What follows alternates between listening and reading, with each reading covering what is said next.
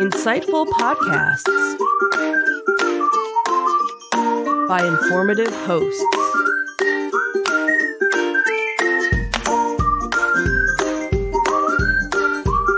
Insights into Things, a podcast network.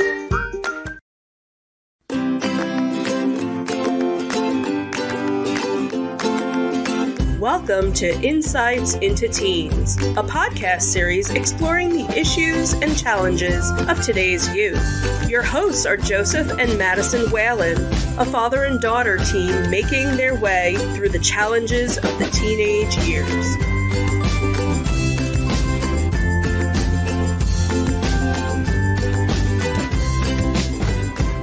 Welcome to Insights into Teens. This is episode 85, Running for President. I am your host, Joseph Whalen, and my intelligent and trustworthy co-host, Madison Whalen. Hi, everyone. How you doing today, Maddie? I'm doing pretty okay. Pretty okay. That sounds mediocre to me. Really? Rough week? Not really. Just Tuesday was just a bad day in the beginning, but for the most part, things haven't been bad. I actually just got back from one of my orthodontist appointments, so... So that sounds exciting. Anything extra they did today? Not really. The one thing they did do was add a wire to one of my brackets, but I don't exactly know how they did it. They also changed my colors, but that was pretty much it. No pain or discomfort? Not really. I mean, of course, while they were doing it, I was feeling pain, but now I'm kind of dulled down at this point. Well, that's good. That's good. I know the last orthodontist appointment you had left you in some serious pain. Yep. So today we are talking about running for president. We're very close to a presidential election. They happen every 4 years.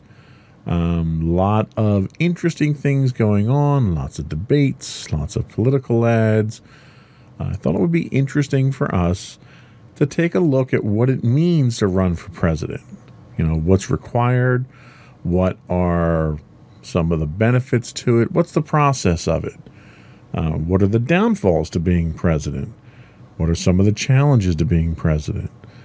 And then I wanted to kind of take our normal question and answer session and sort of turn it on its head a little bit there.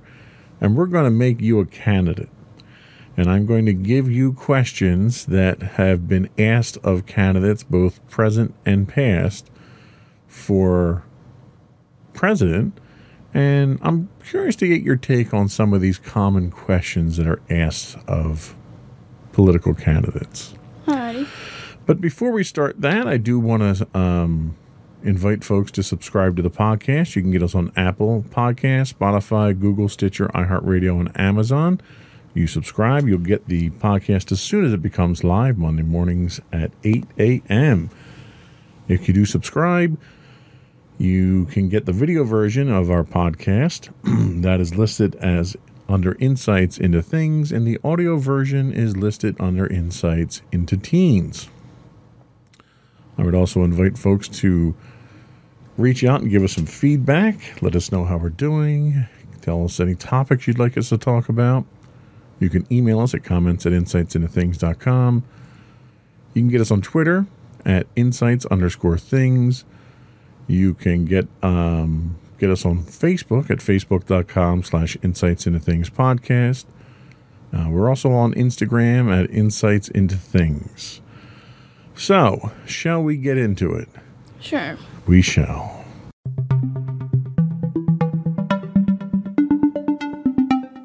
So, what is required to be president?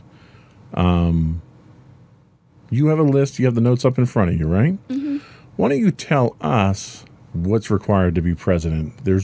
Ironically, there's really only 3 things that you need to be president. Go ahead and tell us what they are. So the first thing was that candidates must be a natural-born citizen of the United States. Now, you know what that means. Yeah, basically you were born in the United States and you lived in the United States most of your life. Right, so you can't have immigrated here. Mm-hmm. What's next? Candidates must be at least 35 years old. Okay. And the final one is that candidates must have been a resident of the United States for the past 14 years. Right. So not only do you have to have been born here, you have to be 35 and you have to have lived the last 14 years here. Kind of simple requirements for literally the most powerful political office in the world, don't you think? Mm-hmm.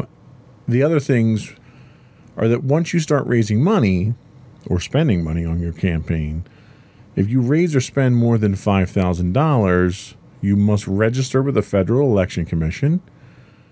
And part of that registration includes naming your principal campaign committee that will raise funds and spend money. So once you hit that threshold, that's when you're in business. That's when you really start in the political playground.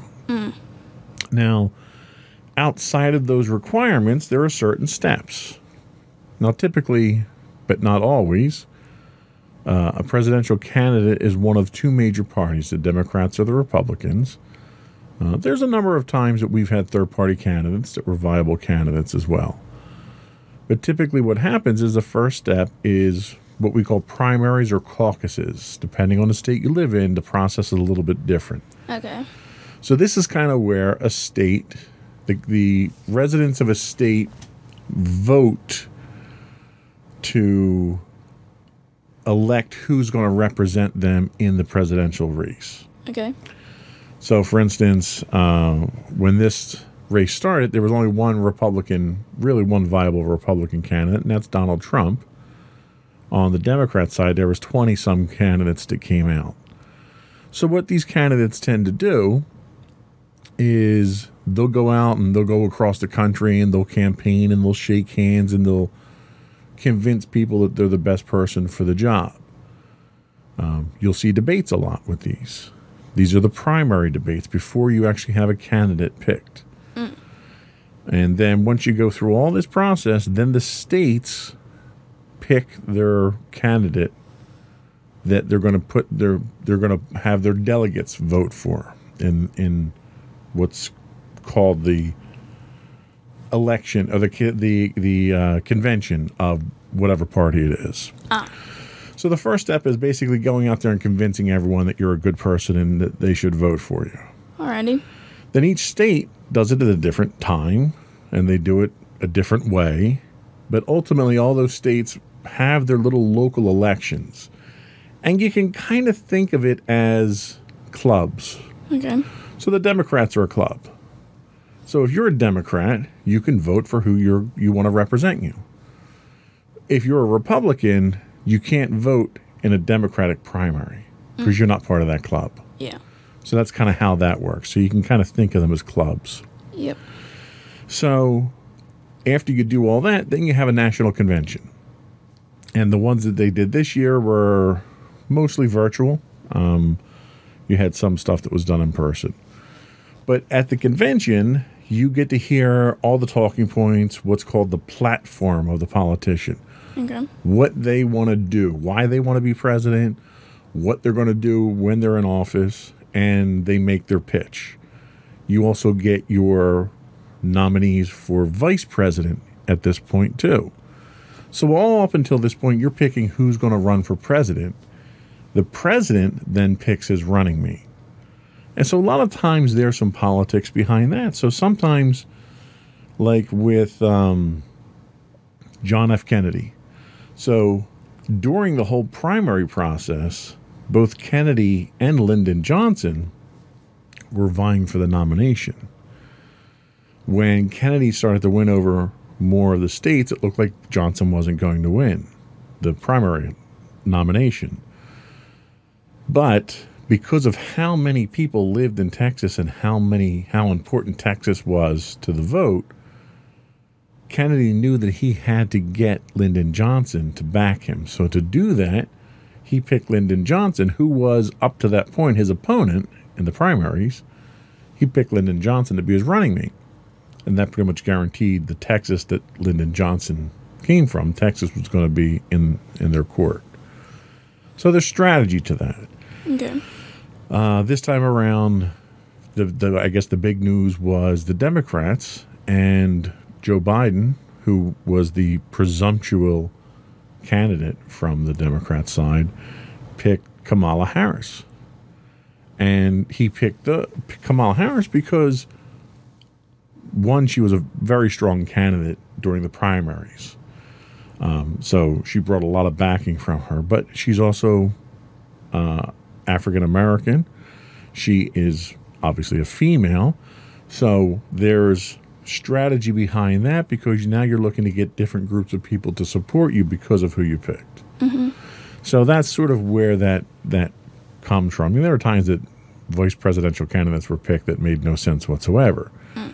And it came back to bite the presidential candidates, because of that. So you run the primaries, you do your national convention. The national convention picks who that group, who that political party is going to have as their candidate. So it's a club party. You're part of the Democrat club, and it's a big, giant party for your club. And everybody gets together, they have a good time, they talk about how great their candidates are, and we say, okay, we're all going to put our support behind this guy. So after the convention comes out, then you have a vice president and a presidential candidate. And they go out and they try to convince everybody, not just people in their party, but everybody, to vote for them. So how many political parties do we typically have in the United States? 2, right? 2 dominant ones, yes.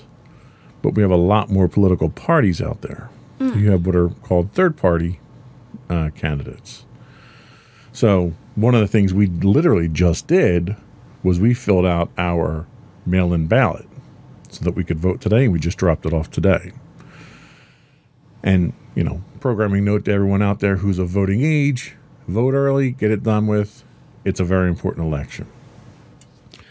On that ballot, you had one column that was all Republican, one column that was all Democrat, and then you had 6 or 7 other columns in there that had presidential candidates.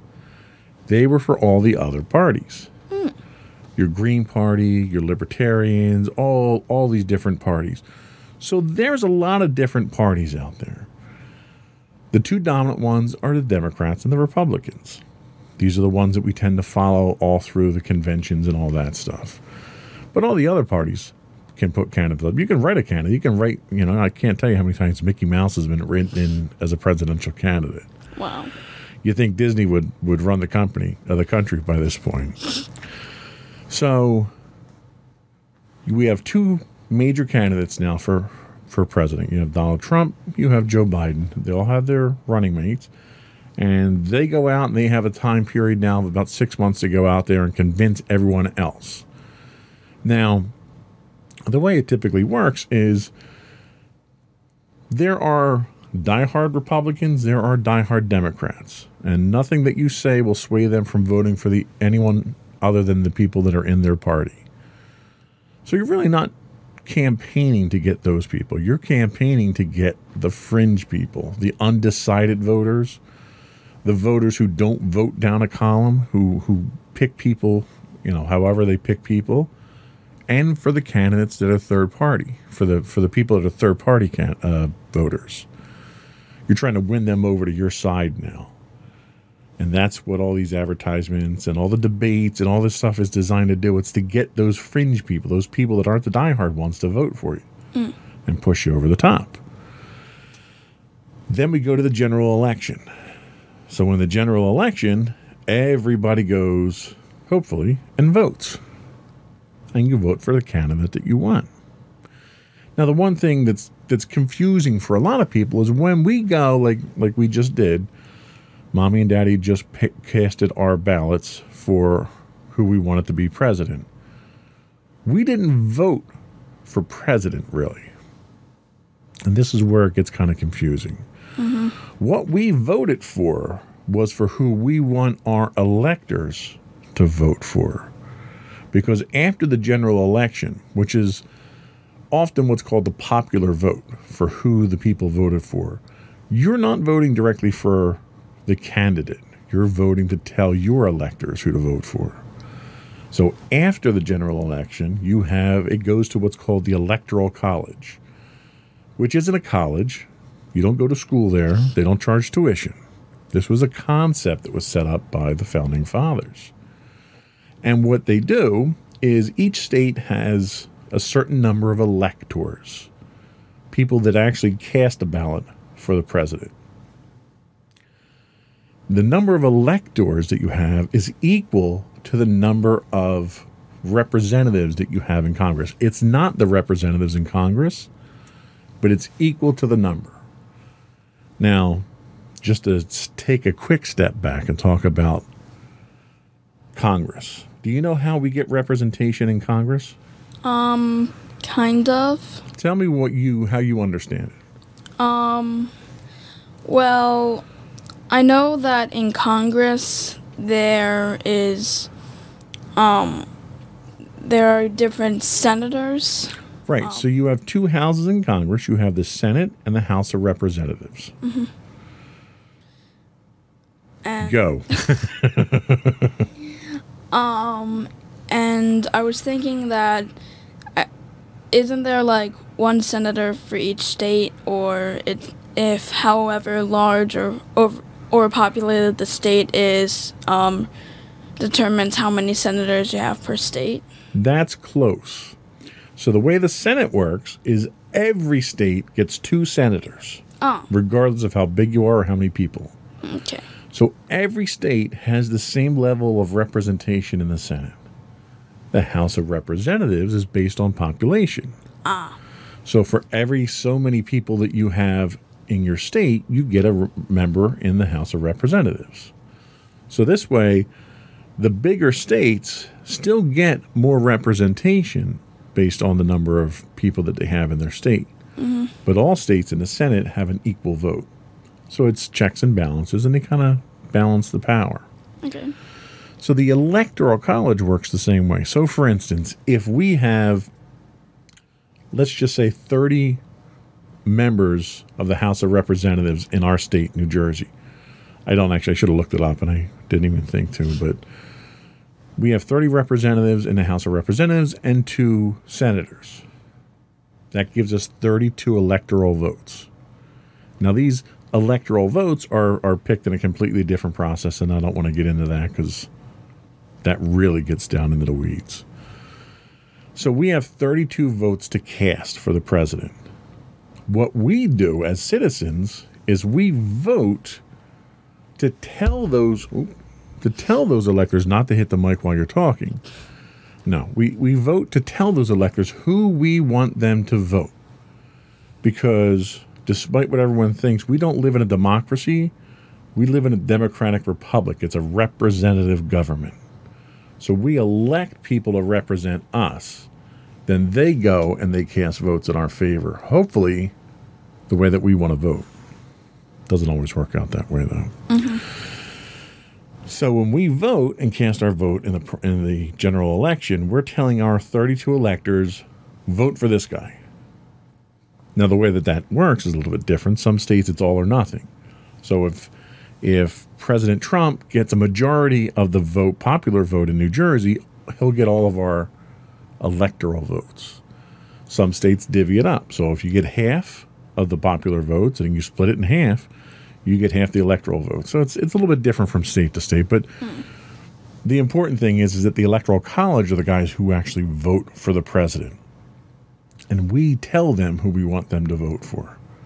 Okay. And for the most part, it works out. So when you watch Election Day, they're looking not at the popular vote, although you'll see a lot of that. They're looking at the electoral vote. And a candidate just needs to get 51%, more than 50% of the electoral vote. So there's a grand total of 538 electoral votes that are up for grabs between all 50 states and Puerto Rico, who gets to vote in the presidency as well. The first candidate to get 270 of these wins the election. And then that newly elected president comes into power and is inaugurated in January. Kind of complicated, right? Yeah. Let me dumb it down a little bit. Not dumb it down, but explain it in simpler terms. The World Series in baseball, okay, it's a best-of-7 series. You play up to 7 games. The first person to win 4 games wins the series. Okay. So your vote is the number of runs that are scored in a game. So if you win the first game, your team wins the first game 10-0. You've got 10 runs in, but you've only got 1 game that you've won. You could lose every other game after that by 1 run and lose the series. So it's not about how many runs you score, it's about how many games you win. So the runs in a game are your vote. The game is the state. And then each state makes up your electoral votes. So the way you win the World Series is by winning the most games. The way you win the election is by winning the most states. So that's kind of how that works. So when you cast a vote, that's like you hit a home run.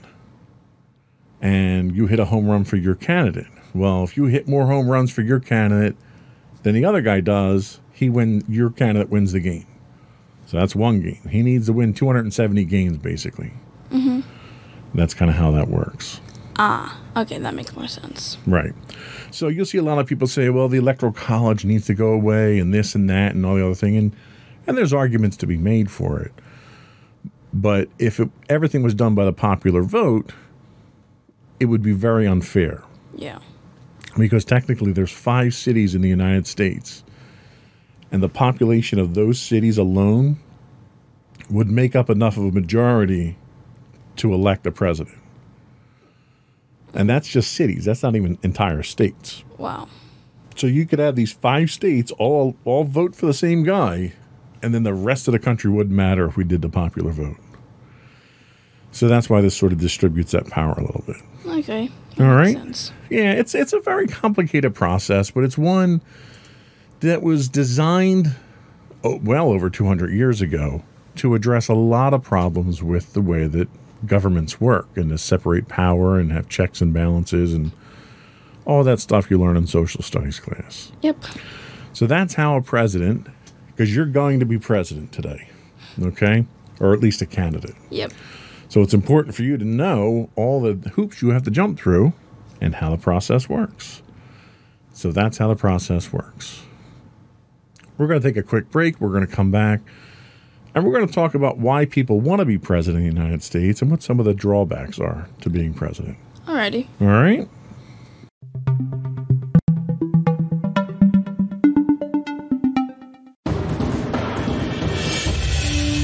For over 7 years, the Second Sith Empire has been the premier community guild in the online game Star Wars: The Old Republic. With hundreds of friendly and helpful active members, a weekly schedule of nightly events, annual guild meet and greets, and an active community both on the web and on Discord. The Second Sith Empire is more than your typical gaming group. We're family. Join us on the Starforge server for nightly events such as operations, flashpoints, world boss hunts, Star Wars trivia, guild lottery, and much more. Visit us on the web today at www.thesecondsithempire.com.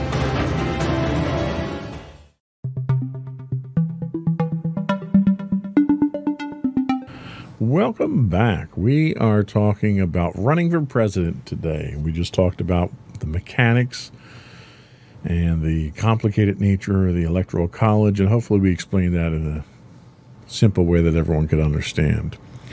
Now we're going to talk about why do people want to be president of the United States. Let me ask you, Madison, why would you want to be president of the United States? Well, I have a few reasons that I'd want to be president.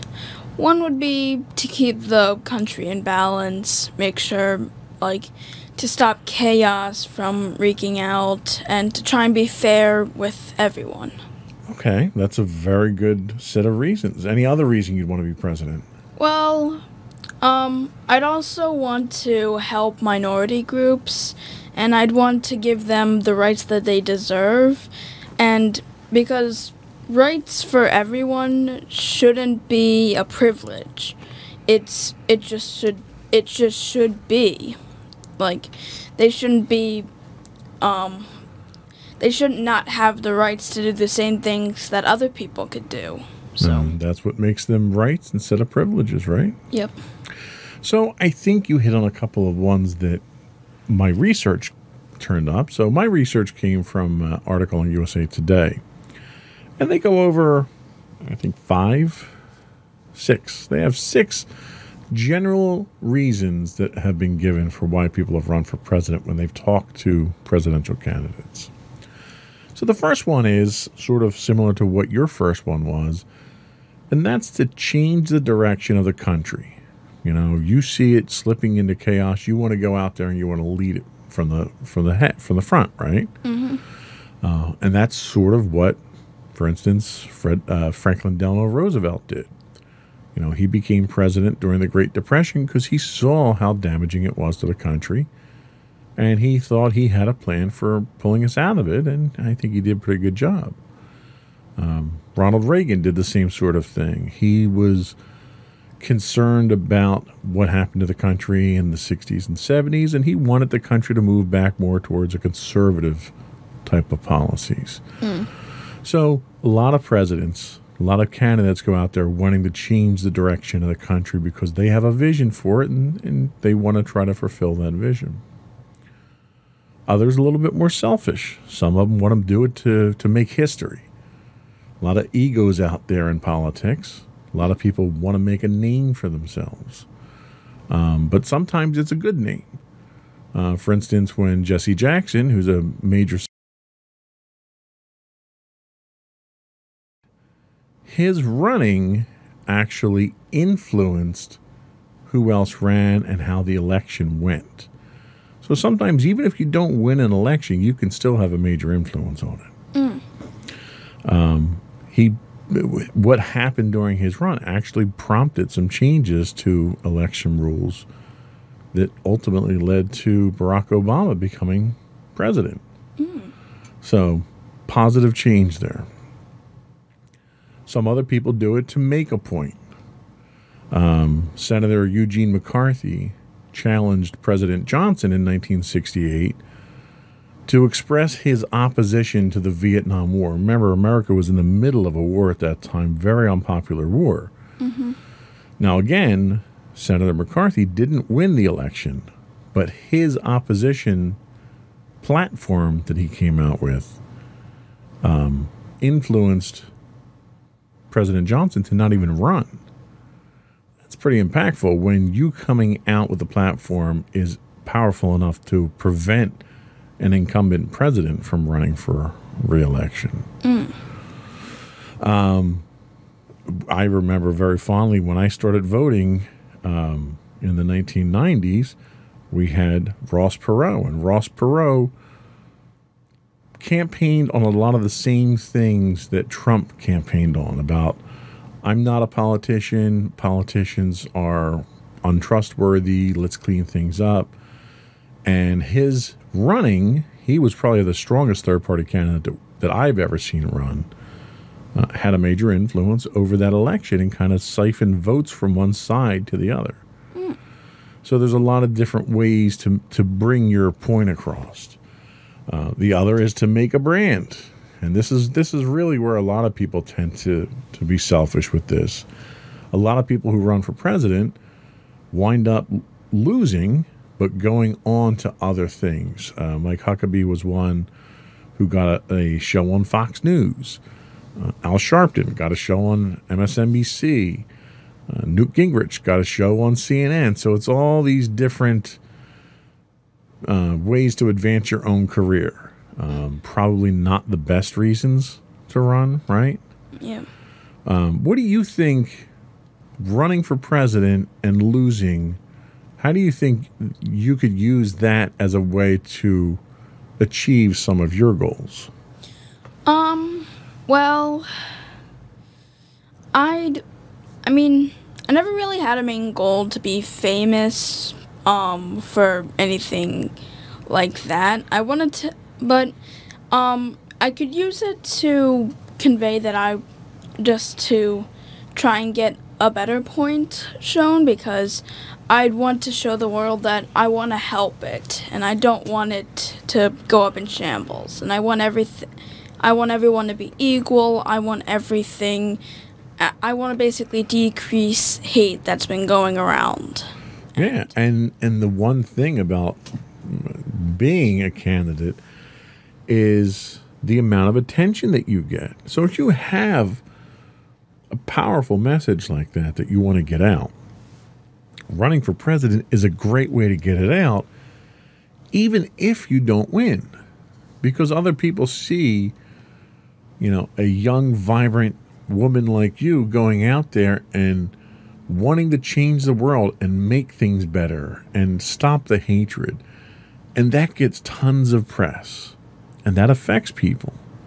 So that's a good way of using the process itself to further your own causes. And that's technically selfish, but it's selfish in a way that's selfless. You're trying to use the process to push your agenda, but your agenda is for everyone. Mm-hmm. So I think that's probably a worthwhile endeavor. Number 5 on the list here is because it's the family business. We've seen a lot of this lately with, we saw George W. Bush. His father was president. His brother, who happened to be a governor of Florida, is also a very strong candidate for president as well. Not this year, obviously, because they already have a candidate, but you might see him run for president as well. 2016, Hillary Clinton ran for president. She was running as the first female candidate for president, but her husband was president. Rand Paul also ran for president. He was the son of a 2-time Republican candidate. Mitt Romney is another one whose father was a Republican nominee back in the 1960s as well. So there's a lot of legacy, and you can't talk about political legacy if you don't talk about the Kennedys. John Kennedy became president.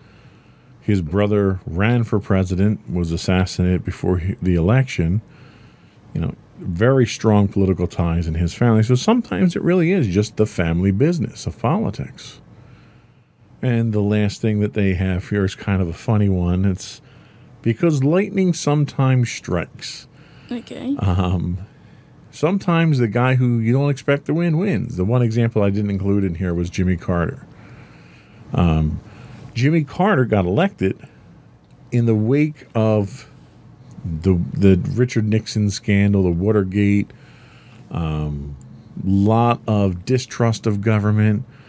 And Jimmy Carter came out as this honest, simple, everybody loves him kind of politician that was innocent, kind of naive, but a symbol of what was wholesome about America that we had kind of lost. And he won. And no one expected him to win. He was a peanut farmer. No one thought he'd win. He only had one term, but he was the right candidate at the right time. Bill Clinton, same thing. He ran against George Herbert Walker Bush, President George W. Bush's father. Now, this Bush presidency came right after the Gulf War, so he was extremely popular during the Gulf War. So nobody wanted to run against him because nobody thought they'd beat him because his popularity was so high. And Bill Clinton, again, this simple, easy to talk to, came across as very honest. You could sit down, like the one thing that everyone said about Bill Clinton, you could sit down and have a beer with him. He was just that relaxed around people. He was that charismatic. But he ran and won. And no one expected him to. So sometimes it's the environment is just right for that long shot, So that's some of the reasons. Now, becoming president isn't all roses, There's some downfalls to it. You get to live in the White House, which is basically a working museum. Yeah. I'm not sure I want people doing tours through my house while I'm trying to live there. Yeah. That's one downfall. So our drawbacks came from an article on CBS News, and I thought it was kind of interesting how they went about it. we've talked about freedom in the past, having a certain amount of freedom and learning from it and stuff. As president, you lose all that. Imagine having Secret Service agents following you around the rest of your life. You can't even go to the bathroom without having 6 people check to make sure you're all right. Wow. We've talked about mommy and daddy not smothering you in the past. How would it feel like to you, since, you're going to be running for president for us today, if you were elected president, you couldn't go anywhere without a security detail? How would that make you feel?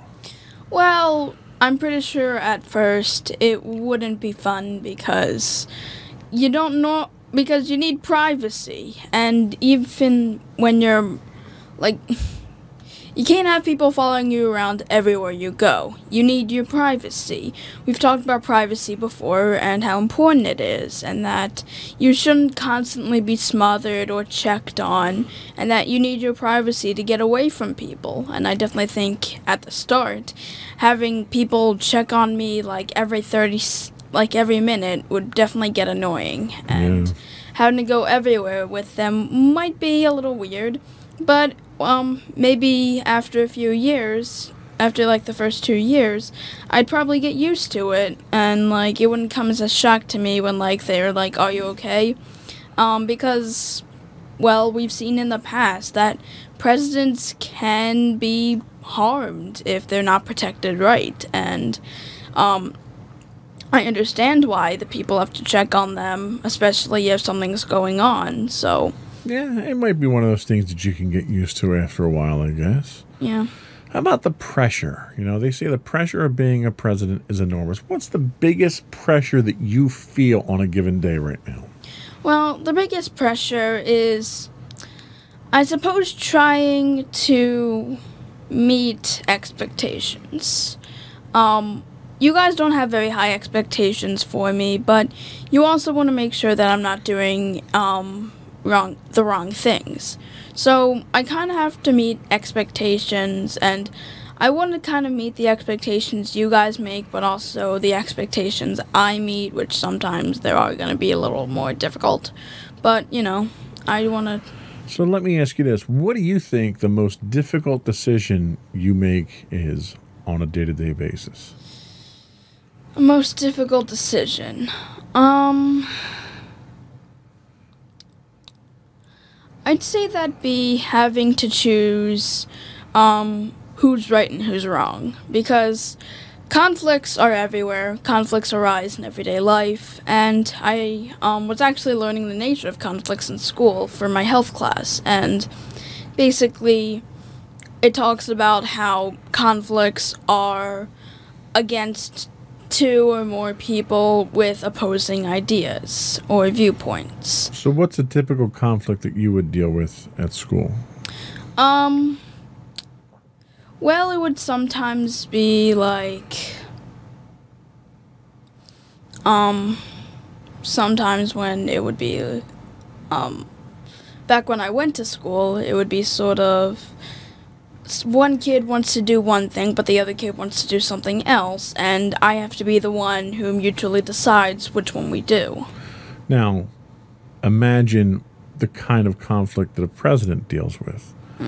You have a president who has a country like North Korea who's building and testing nuclear weapons and threatening everyone in the area. So the conflicts that you're dealing with on a presidential level are at a much larger scale. There's life and death, world-changing conflicts that you're dealing with. Mm-hmm. And that's the kind of pressure that a president deals with every day. Similar to what you deal with, but the stakes are much higher. Yep. So the pressure is turned up considerably. Everyone in the country gets to approve or disapprove of you. So how do you feel that people judge you now? Well, considering some of the things that I do, I'd imagine people would judge me because they think I was kind of weird.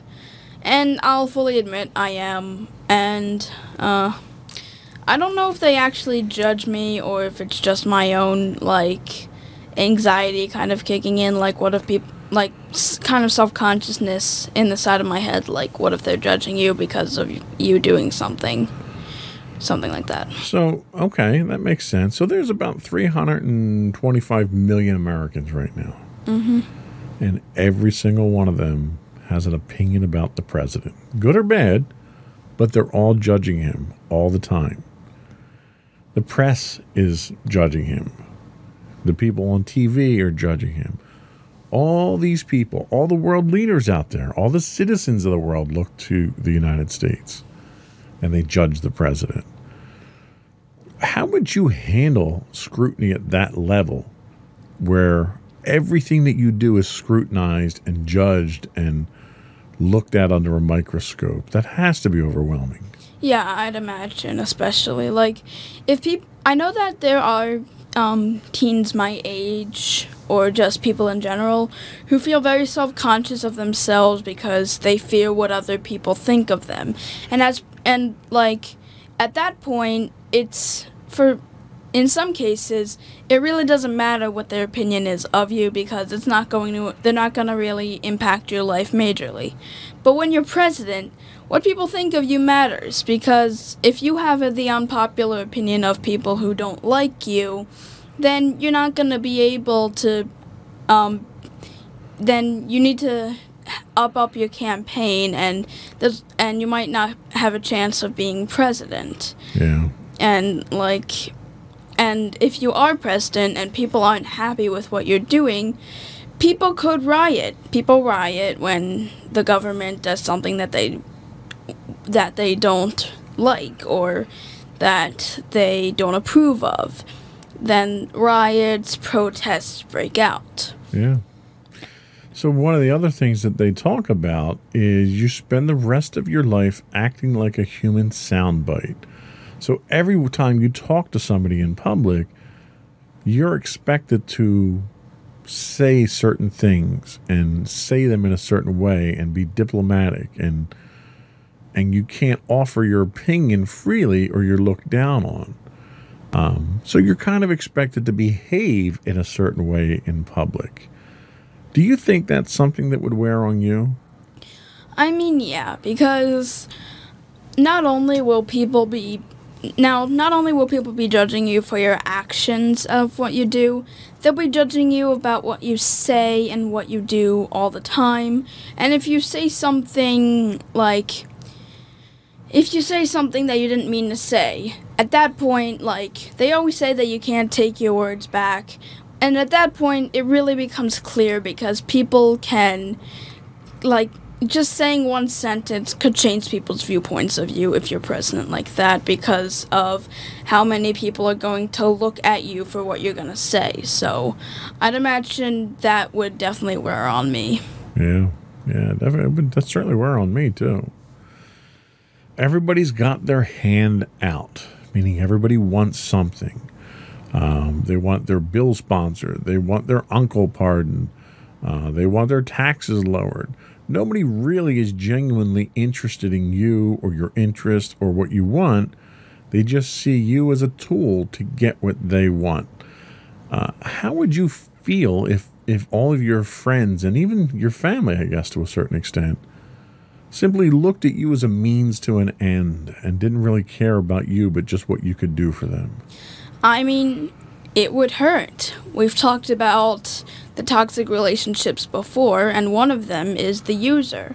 And this is basically what being president is.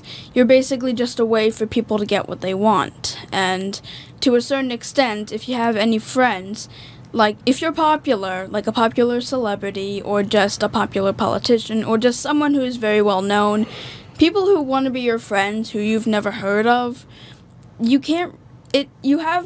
begin to have trust issues because people seem to only see you because you have a certain power or the popularity you have could get them to have something that they want. So you get to have trust issues with that, and even your close friends and family who you've known before you get the popularity and power, they might still care about you, but they could also use you to an extent and not realize it. And people who want to be your friend just because you're the president or because you're one of the most famous celebrities in the world, then you really get the trust issues. And I don't think people really see that with the celebrities, because it's always shown that people with great popularity and power, they're normally just shown for their actions, and people don't seem to care about their interests or just what they like and what they dislike. They just care about getting what they want. That is a very good point. And that kind of leads us to the last one I wanted to talk about here. And that's, it's lonely at the top. And when we say that, we mean everyone behaves strangely around you. You're the president of the United States. You have more power than any individual in the world, regardless of how much money you might have. They don't act like themselves. They're stiff. They may laugh at inappropriate times because they think, they're trying to appease you. But they don't treat you like a person anymore. How would that make you feel if everyone acted strange around you because of the position that you had and nobody treated you like a friend anymore or just a normal person? How would that make you feel? Well, it would definitely tear on me because, like, before, when you don't have that much power, people just have a certain reaction to you. You just really they don't pay much attention to you. They're just, like, walking and doing what they need to do for the day. But when you're popular or are the president with a lot of power, then people are, like, basically yes men. Like, if you have a choice on what you want to do, people, like, if you try and make a joke that's not funny and people don't really think it's funny in their minds, they'll still laugh with you on the joke because they think that'll get them closer to you so that they can get what they want from you, getting a closer bond. But that's not exactly any good if you want to have a close relationship with someone, because a real friend or someone who you'd know wouldn't laugh at a joke that they didn't find funny. Take, for instance, you and me. Like, some jokes you make, I'll admit it, aren't as good as some other ones. So, and I don't fake laugh. You can tell a real laugh from a fake laugh, and you don't really like to be fake laughed at, because then it just sees that people are acting differently around you, and it becomes more clear that they don't want to be close to you, they just want to get what they want. Right. That's very well said. Very well said. And what do you mean my jokes aren't funny, huh? I don't know what you're talking about. Most of your jokes are funny. There are just some that are just dad jokes that can be, kind of annoying, especially when you try poking a stick in my cage. Well, I got news for you. Some of those jokes that aren't funny aren't meant to be funny. They're just meant to poke a stick in your cage. Yeah, I was about to say. So that was all we had for that. Let's come back after a quick break, and we're going to make you a candidate. I'm going to ask you 10 questions that are debate questions, and I want to get your answer on them. Alrighty.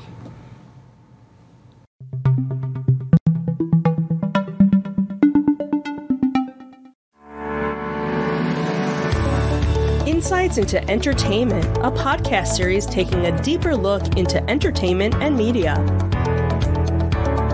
Our husband and wife team of pop culture fanatics are exploring all things from music and movies to television and fandom.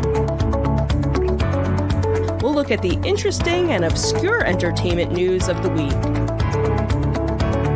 We'll talk about theme park and pop culture news. We'll give you the latest and greatest on pop culture conventions. We'll give you a deep dive into Disney, Star Wars, and much more. Check out our video episodes at youtube.com/insightsintothings. Our audio episodes at podcast.insightsintoentertainment.com, or check us out on the web at insightsintothings.com. Okay, we are back. Apparently a little premature there because I didn't have sound. So you are a candidate. You are running for president. What political party are you? You can make one up if you want. Political party Catsorama. Catsorama. All right, here we go. All right, so you are on the stage. You are not debating with anyone, but you're being asked to answer some debate questions. Question 1. What would you do immediately after taking office to combat the COVID-19 pandemic? So, I would try to make masks mandatory when you're going out and seeing other people, and I'd also want to mandate the 6 feet apart social distancing laws, because they have been proven to work, and it's been shown that it can stop the spread of COVID. And I wouldn't want to rush a vaccine. I'd want it to take time, because vaccines take time. They take pretty much at least a year before they can finally work. So I wouldn't rush the whole vaccine, but I'd want to make masks mandatory for going and seeing other people, and I'd also want it to make social distancing mandatory. Okay, good answer. Question 2, how will you tackle the issues of police brutality and racism in the criminal justice system? Okay, so I'm not just going to ignore any of the police who are racist against any of the minorities. I'd want to make sure that if they were going to act like that, they'd be fired, or even if to a certain extent put in jail, because police are meant to protect everyone, no matter what race, religion, or gender they are or represent as. And I don't want any police being let go because they ended up harming people just in a peaceful protest, because then the peaceful protest isn't peaceful anymore. And because if you're trying to stop a peaceful protest with violent ways, it's not going to help anything. And I wouldn't take kindly to any officer who went against people just because they were slightly different. Okay. Question 3. How will you address the recent surge in voter suppression? So I would want to try and make sure that people were allowed to vote, and that I wouldn't stop them from voting, because it should be their right to vote. And many people, especially women and minorities, have died. Many women and people of minorities have died for the right to vote, because not everyone used to be able to vote, and people should be proud that they get the chance to vote. And voting is very important. Like you said earlier, everyone of the right age should be able to vote, and make sure that they vote, especially during public health crises such as this, because these elections are very important, and people need to make sure they put the right person in office. Okay. Question 4. What do you see as the single greatest threat to our country at this time? There's a lot going on. I'd say that one would, of course, be the coronavirus right now. Many people have died, many people are sick from it, and the death rates have been going up, and it's completely changed all of our lives at this point. It would probably be a pretty big threat, but also all the racism going on right now and the hate around the world, that's also going to eventually tear us apart at some point. Like, if people were reasonable about the pandemic, then maybe things would be slightly better, but not everyone's able to be reasonable, so either it's the pandemic or it's the hatred going on, and if I can prevent one of them, that's good enough. Okay. Question 5. How will you tackle the influence in politics of special interest groups such as the fossil fuel lobby? Okay, so I don't think that anyone running for office should be persuaded by others. It's their own idea of what they want, and people shouldn't be paid to have their opinion. I feel as though people should have the right to express their opinion in a way that doesn't harm anyone else or themselves. That basically doesn't do harm to anything. So I'd want people to I'd want politicians to have their stance of what they feel is right. Okay. Question 6. Do you think the office of the President of the United States has too much power now? Well, I don't really think too much, because when someone is trying to pass a bill as a law, it has to, so there's Congress, the President, and a third other one that I don't Supreme Court. The Supreme Court. And it's basically 66% has to be used to pass it. So, and I think that's fair, because not everything the president wants to get in will get in by the people of Congress or the Supreme Court, which I think it's good, but I think we might also want a little more balance, because there is a little too much power that the president could have, because the president makes all the laws, and there should be limitations to the laws you can make. Okay. Well, question 7. What will you do to address white nationalism and the resurgence of hate crimes against minorities? Well, for one thing, I'd try to give any of the minorities rights that they didn't already have before, because I feel everyone should have rights, because they're not privileges, they're rights. No matter what kind of person they are, they deserve all the rights. And I don't think it's fair that people of minorities should. Of course, I can't stop the people who don't like the minorities because they're different. I don't know how to fix them, but at least I can give the minorities their own rights. Okay, I like the honest answer. Thank you. Question 8. Do you think the financial records and health records of presidential candidates should be made available to the public prior to the election? Well, I mean, probably now, yes, because we need to know, if they've had, if they have gotten any major diseases, because disease is prominent right now, and we don't want anyone in office who is diseased from the start. We want to make sure that they're healthy and able to serve their 4 years. Okay. Question 9. Do you think it should be a priority to confirm a replacement Supreme Court nominee before the election? Being completely honest, no. Because especially since it's so close to the election, I don't feel as though we should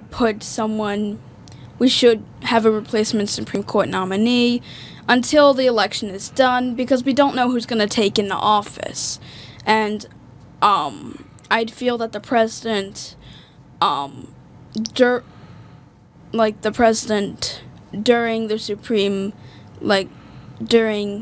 having to replace the Supreme Court nominee so close to the election, I don't think that we should do that. I think we should more or less wait for the election, and then if the president still gets reelected, then they can have the nominee confirmed. And because they're not going to be in office for that, if they're not reelected, they're not going to be in office for that much longer, and their nominee isn't really going to do much. So, especially by the end of their first term, I'd think that we shouldn't replace the Supreme Court nominee. All right. Just yet. So our 10th and final question is probably the biggest one of all. What is the one most important thing that you would want to accomplish in your first 4 years as president? Well, I have a lot of things I'd want to accomplish in my first 4 years. And I think the major one right now would be, well, I have 2 major ones that I've mentioned before, which is, of course, to make sure that that there is better ways to help combat the coronavirus going on now, and better ways for people to stay healthy and safe.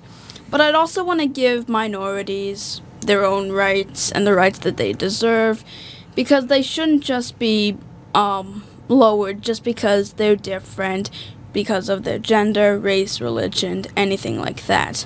I feel like everyone deserves rights, and I don't think that, and people who don't believe that, I don't think I can fix them. But I want everyone to have their rights, because they just deserve it.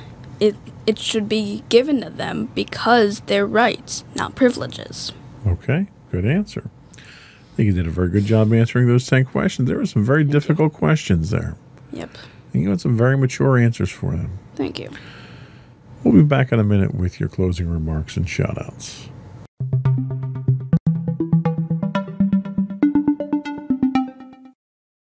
Go for your closing remarks and shout-outs. Okay, so I don't exactly know what to say here because normally this is related to teens, and I'm pretty sure not many teens are going to be running for president, but teens who are able to vote now, I would say to vote because, especially during this election, it's very important that you know who would be right to go into office during this public health crisis in order for everyone to stay safe. Okay, I think that is a very universally acceptable message. I would say to all the under 18 teens out there that it's important to pay attention to these political events that are going on because they are going to impact you. Whoever gets elected now will be in office for 4 years at least. And that very well may be, when you reach or surpass the age of 18. And everything that happens in politics has an influence over us. Get your parents out there to vote. Pay attention, see who wins, see what the policies are. Learn about politics, learn about government, learn about the vote. It's very important. Our democracy does not function if we do not exercise our vote. That was all that I had. Before we go, I would ask folks to subscribe to us on Apple Podcasts, Spotify, Google, Stitcher, iHeartRadio, etc., etc. You can get our video podcasts under Insights into Things. Our audio podcasts are listed under Insights into Teens.